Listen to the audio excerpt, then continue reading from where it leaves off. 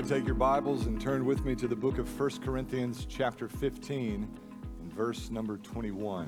1 Corinthians 15 and verse number 21. I want y'all to look at something just quickly.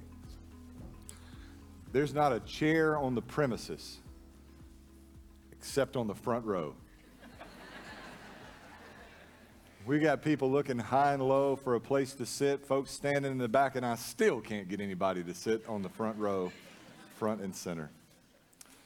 It has been 22 years since I heard the old story of how a Savior came from glory, and how He sought me and He bought me with His redeeming blood. And I still find the need to compose myself before coming to the pulpit after rehearsing in song the glories of our God, the awesome nature of the grace that He has lavished us with through His Son, Jesus Christ. This morning I bring you the best news the world has ever been told, that Jesus is no longer in a garden grave outside the ancient city of Jerusalem. He is risen. Amen. Because of that, we are gathered here with gladness in our hearts today. And I preach this message today in the hope, in the eternal optimism that there might be some gathered here who, although aware on some level of the resurrection of Jesus, have yet to be fully touched by the power of the message of the gospel, who might today find their rest, forgiveness, and the hope of heaven that only comes through Jesus Christ. The great battle in Easter preaching, perhaps your great battle in evangelistic engagement, even more often than the Easter season, it's not against an outright ignorance of the message of the gospel. Virtually everyone knows that the Easter holiday, this Christian holiday, has reference to Jesus. Some fewer are aware that Easter is about the resurrection of Jesus. There's a collective awareness of that reality, the historical background of the Christian celebration of Easter. But even among those who may understand on some level that we celebrate today the resurrection of Jesus, there is still the absence of the kind of awareness, the kind of knowledge that finds its way into the very cracks and crevices of our existence. This is what the New Testament describes as the new birth. You can be entirely aware of the historical data that underlies the Christian celebration of Easter without ever having been truly touched by the power of the gospel. I cannot remember a time in my life when I did not believe that the Bible was God's word. I did not believe that God existed. I did not believe that Jesus was His Son. But it took the work of God's Holy Spirit to open my eyes and grant ears to hear and a heart to discern, come to full terms with the reality that my only hope for heaven, that the only source of forgiveness is God's only Son, Jesus Christ. And that to come to Him, I must come on His terms or not be permitted to come at all. If you are today to come to Jesus, you must come by the repentance of your sin and by faith in Christ as the only way to come to God, the only way gain access to the gifts and promises of heaven. I'd like us to consider that this morning in some depth. We're going to look at just a single verse, 1 Corinthians 15 and verse number 1, but it will benefit you to keep your Bibles before you as we'll look at a couple of other passages in the Bible, and we'll look at the broader context of 1 Corinthians 15 and verse number 21. If you have found your way there, would you join me in standing out of respect and honor for the reading of God's holy word? 1 Corinthians chapter 15 and verse 21. The Bible says, "For since death came through a man, the resurrection of the dead also comes through a man." Let's go to God in prayer. Father, help us, Lord, to realize the full magnitude of what you have done in the sending forth of your only Son, Jesus. Help us, Lord, to regard Him in sinless perfection as He is. See the agony, the bitterness of the cross, the full measure of atonement that is paid for our sin.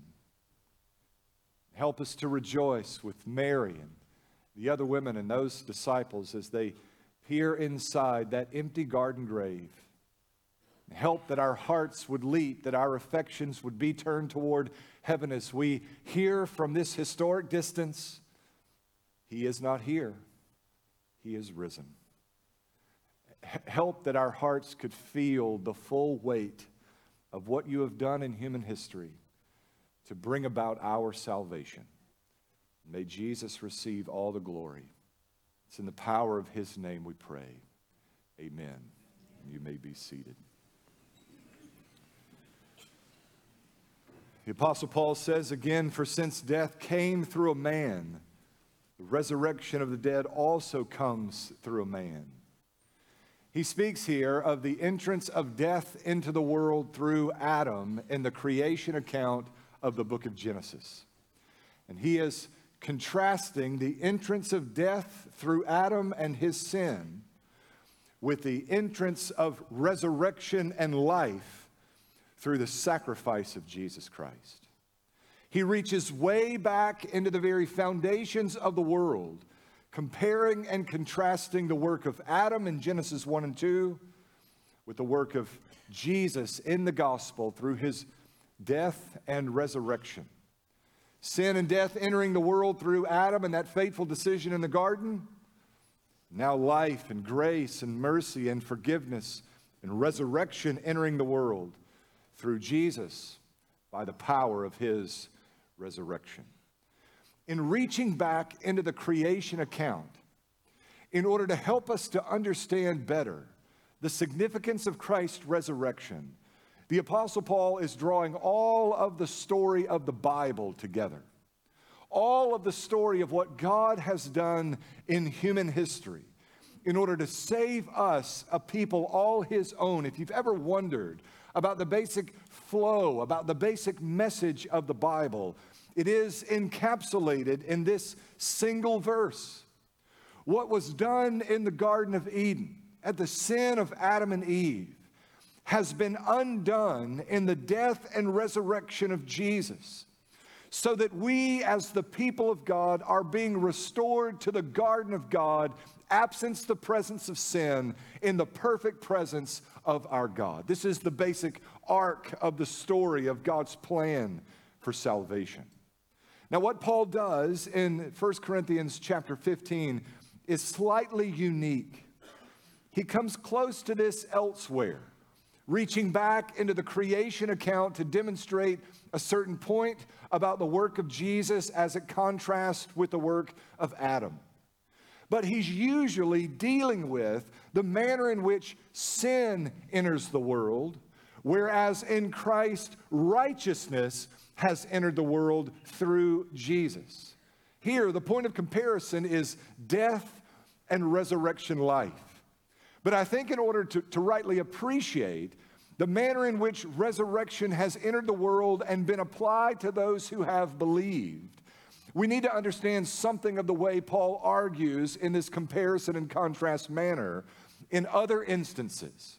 When Paul is saying sin entered the world and therefore pollutes all of mankind is corrupted by the entrance of sin through Adam, he's making a particular point.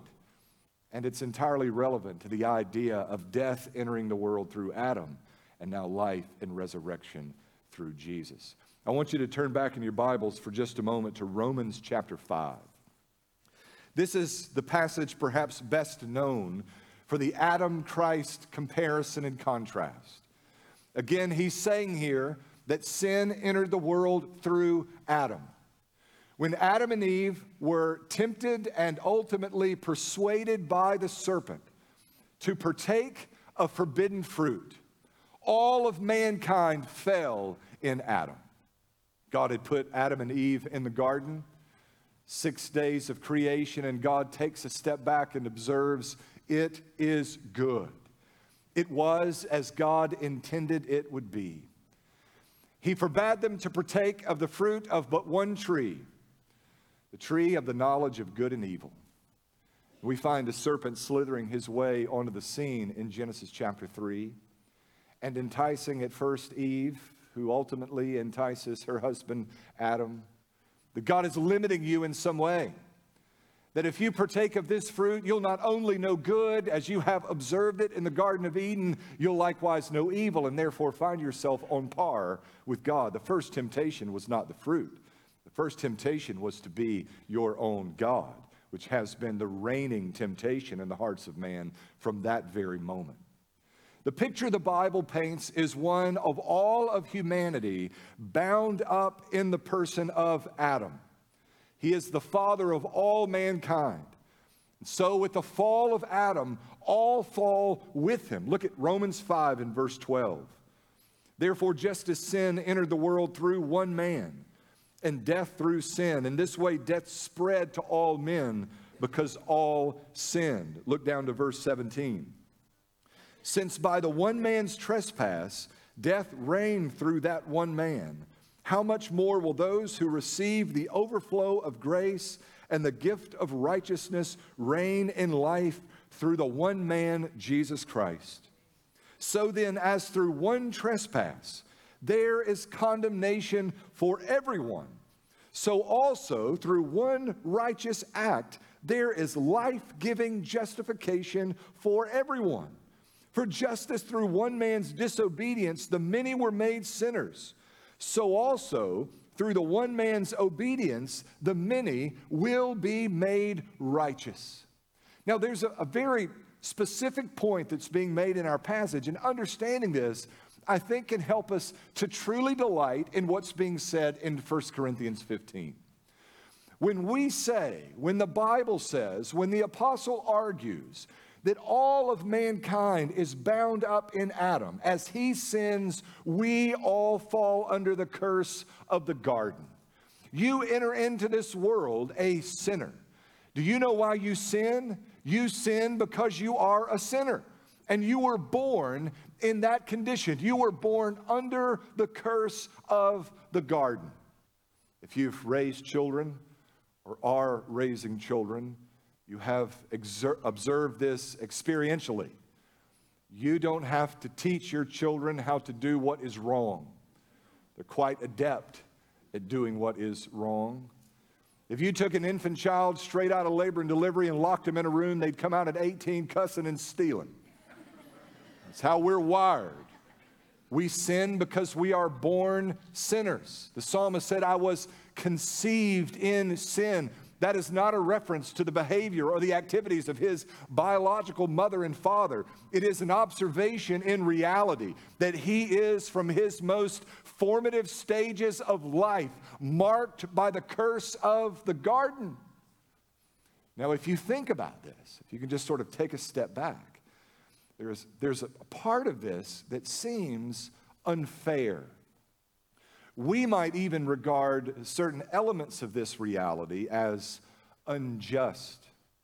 Now, you are a sinner by your acts of commission. You are guilty before God because of sin that you have committed. But even before that, you are guilty because you are a sinner. You have these acts of commission because you are a sinner. In other words, you sin because you are a sinner. But there was nothing in our background, there was no cognitive awareness of our inclination towards sin prior to those committed sins. We are born into this world as sinners and therefore guilty on some level of someone else's misdeeds. Y'all tracking with me? You and I have been marked by the curse of the garden for what Adam chose to do in the garden. Now, we might, from a certain perspective, regard that as unjust.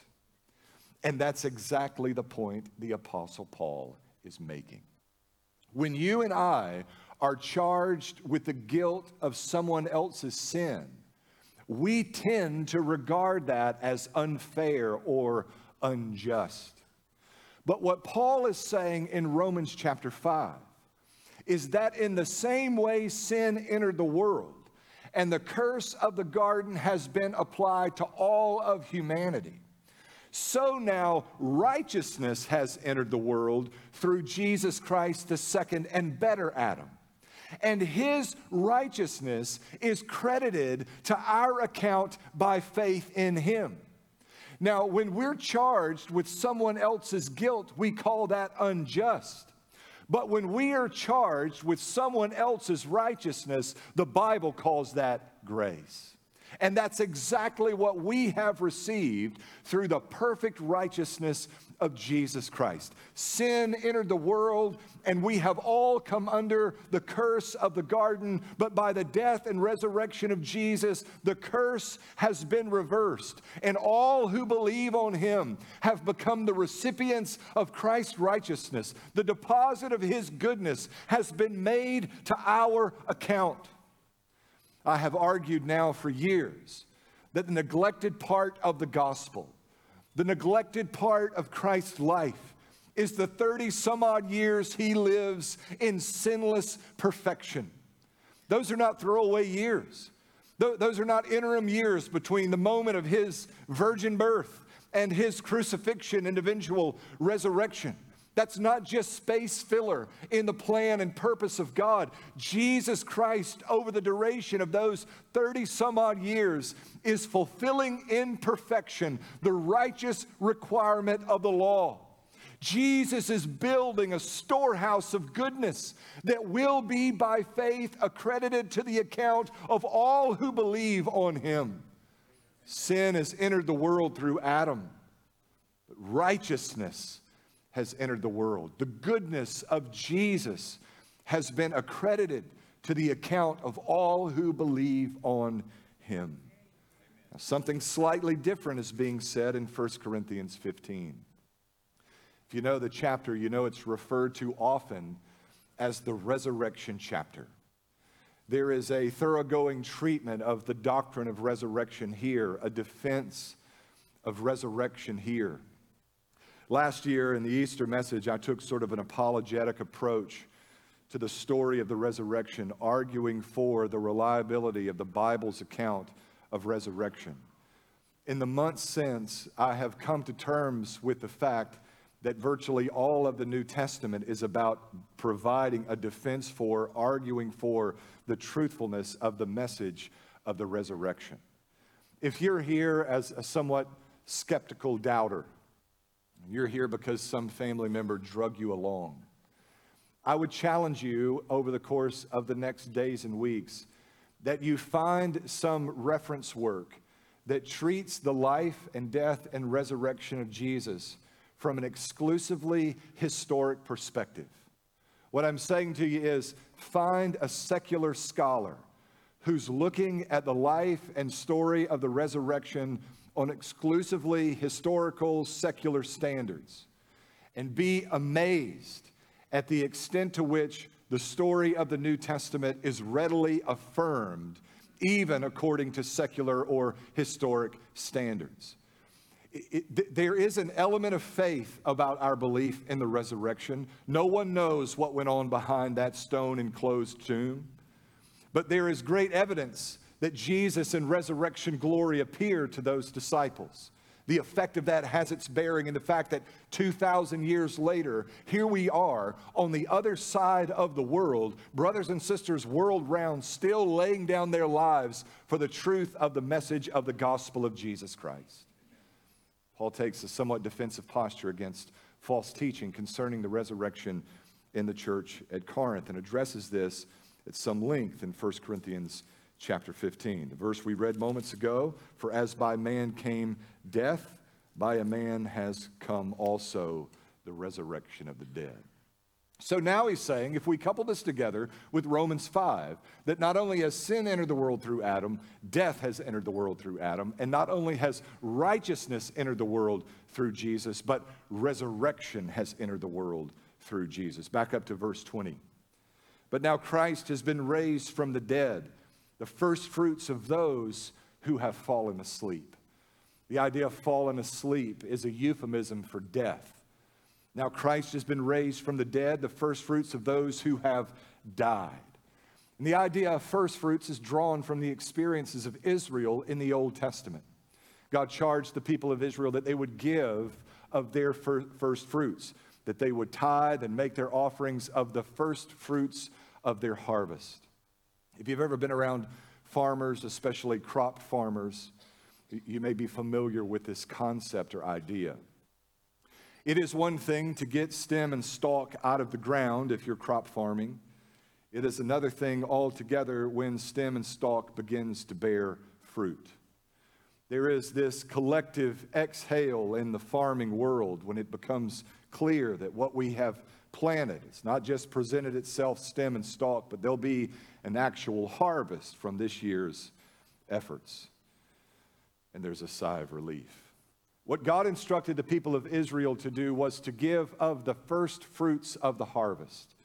As the harvest began to be brought in, they were not to give off the back end the remainder of the harvest. Once all the bills were paid and all the things were done, they were to give of the first fruits as an expression of their gratitude that God had provided thus far, and an expression of their faith that just as God had provided the first fruits, He would provide the full harvest according to their need. Our call, our invitation to give in the New Testament is no different. We give of our first fruits, not an exclusively agrarian culture, but we give of the first fruits in our own specific ways. We don't pay the bills and take care of needs and take vacations and do various other frivolous things before we give of the first fruits. We give, and we trust that just as God has given the first fruits, He will give the full harvest according to our needs and by His riches and glory in Christ Jesus. This language is used here as an indication to us that Jesus' resurrection is serving something as a guarantee for us. We can be assured of our physical resurrection by or because of the physical resurrection of Jesus. When we die, we are not to go and live this ghostly, disembodied, eternal existence. We will not be angels with wings playing harps on clouds. You and I will be raised even as we are. One day, at the sounding of the trumpet and the return of our Savior Jesus Christ, the seed that is this body sown into the ground will be raised in incorruption. This mortal will be clothed in immortality, and we will be known even as we have been known. We will live even as we are physically in the presence of our Savior Jesus. And that is such a far-fetched thing from this world's perspective. It seems so far away, so distant, so far and so strange. It is that Paul is saying in our passage that you can be assured of this future reality by the truth and reliability of Christ's own resurrection. He's the first fruits, the assurance of our resurrection from the dead.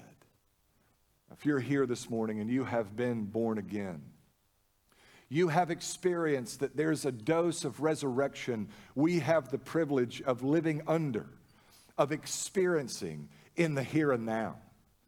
You and I were dead in our sins and trespasses, but we have been made alive in Christ Jesus. You know, the great danger of spiritual death is that it masquerades as life. And even in this room, there are people who are dead in sins and trespasses, masquerading as alive. And the promise of the gospel is that we may be touched by the power of the resurrection even in the here and now. But even for those made alive in Christ Jesus, we recognize that we only have in part what we will eventually have in full by the promise of resurrection. And this makes all the difference in our life. Consider the ways this ought to be impactful for us. Consider the ways that resurrection ought to make a difference in our life, that Christ is the first fruits of our own resurrection. We have the whole book of Acts to attest to the way the reality of resurrection shapes the course of one's life. The close of the Gospels, the disciples have largely defected. Peter denies Jesus not once, not twice, but 3 times. One of the Gospels depicting Peter as denying Jesus even within the sight range of Jesus. Weren't you with the Galilean? And Peter would even curse in order to prove his separation from Jesus, that same timid defector would be emboldened within a matter of days, so much so that he would preach in the face of persecution, arrest, and his eventual execution. The Apostle Paul was on the way to kill Christians when he encountered the resurrected Jesus on the road to Damascus. And that hell-bound hater of God's people would eventually give his life for the preaching of the gospel. Here's what I'm saying to you, church. Get this.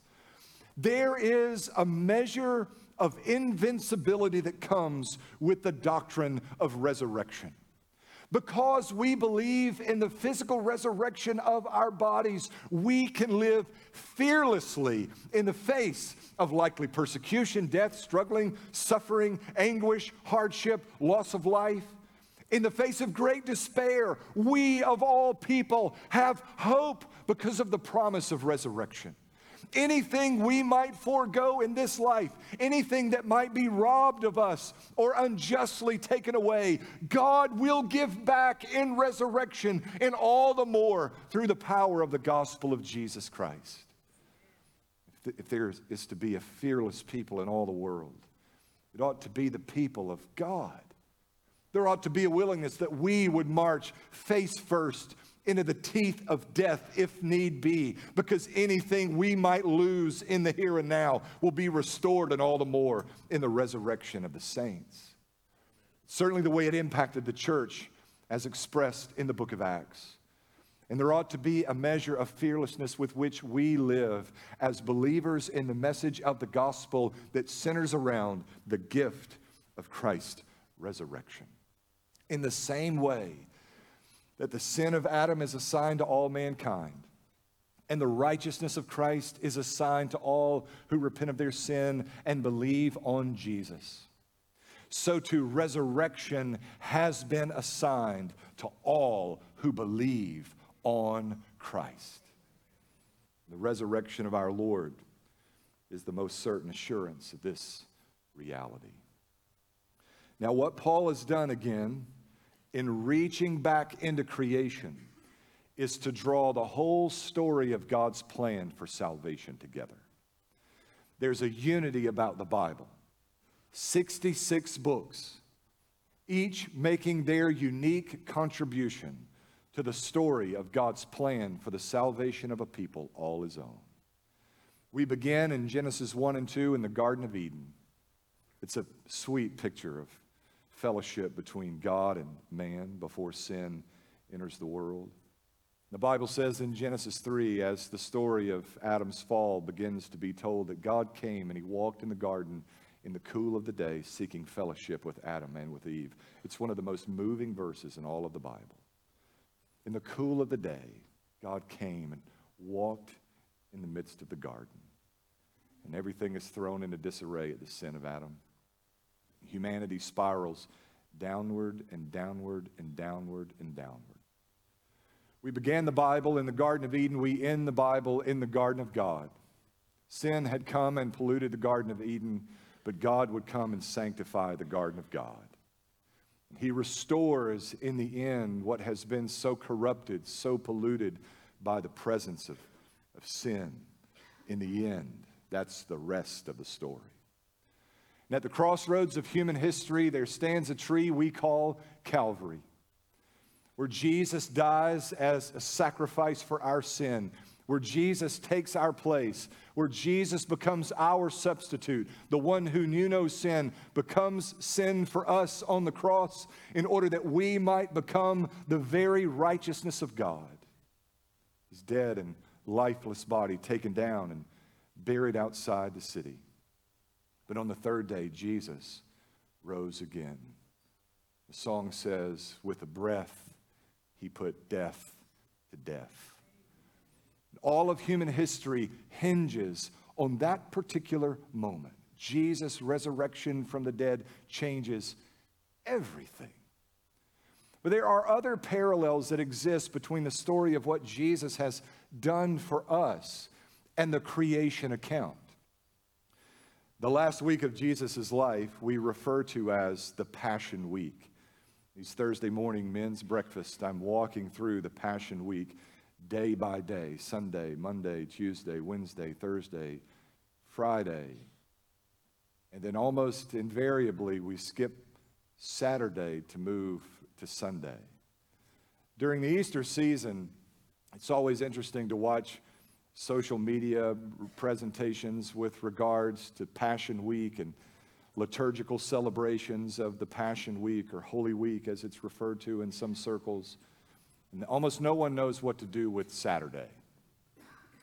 Saturday is the last and seventh day of the week, which I would suggest to you is by God's orchestration in order to run parallel to the creation work of Genesis 1 and 2. What was it that God did on the seventh day in the creation of the world? He rested. And so that Saturday, that seventh day, becomes a Sabbath for the people of God. And what was it that Jesus said on that Good Friday before yielding up his spirit and breathing his last? I believe the words were, "It is finished." Is it not an indication that Christ has now performed in fullness the work of atoning for our sin? And is it not that the silence of that fateful Saturday was our Savior taking his Sabbath rest from the finished work of sacrificing and shedding his own blood that you and I might enjoy salvation from our sin? We might say of Genesis 1 and 2, we have here the creation account.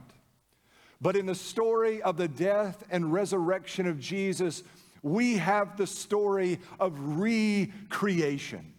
God creating for himself from mankind, which was so inseparably distant from a righteous God. God recreating from among every people and tongue and tribe and nation, a people all his own, for the glory of his name and for the good of those who would be subject to his lordship in all the earth. We have in the death and resurrection of Jesus the recreation of a people separated and distinct unto God for our good and for his glory. I wonder if there might be any other parallels that exist between the finished work of Jesus and those 7 days that tell the first week of the earth's existence. It was that on the first day of the week, God said, "Let there be light." And he separated the day from the night. He called the light day and he called the darkness night. This was day one. Well, I don't know if there's any intent in the way the story of Christ's resurrection is cast, but it is assuredly true that as that stone began to uncover the open mouth of that garden grave, that slivers at first, and then the fullness of gospel light began to shine forth. And the preaching of that message has been the distinguishing mark between the darkness and the light for more than 2,000 years. This morning, the invitation of a resurrected Savior is that you would turn away from your sin and believe on him. God has been at work in all of human history to bring about the salvation of his people. And I would warn you, if you're wrestling against the Spirit, if your efforts this morning are geared toward quenching the convicting power of God's Holy Spirit, if you are, in the words of the book of Acts, kicking against the goads, that he is relentless in his efforts to save his people. If he's been at work for thousands of years to orchestrate the events of mankind and the very minutiae of your life to bring you to this moment, at this place, at this time, in order that you might hear the gospel, repent of your sin, and be born again, he will not relent in his seeking and saving that which was lost.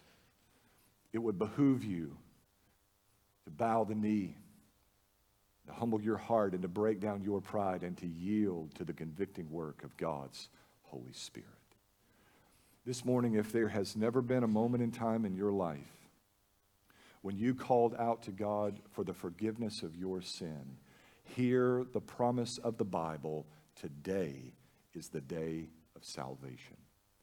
If you can wade through, for some of you first-timers or guests, if you can wade through the awkwardness of trying to sort through all of those people to your right and your left, and the strangeness of being in a new place, not knowing when to stand, when to sit, or how to behave in this setting, if you can get through all of those things that stand to be obstacles to our listening to the still small voice of God's Spirit, the offer of salvation is full and free.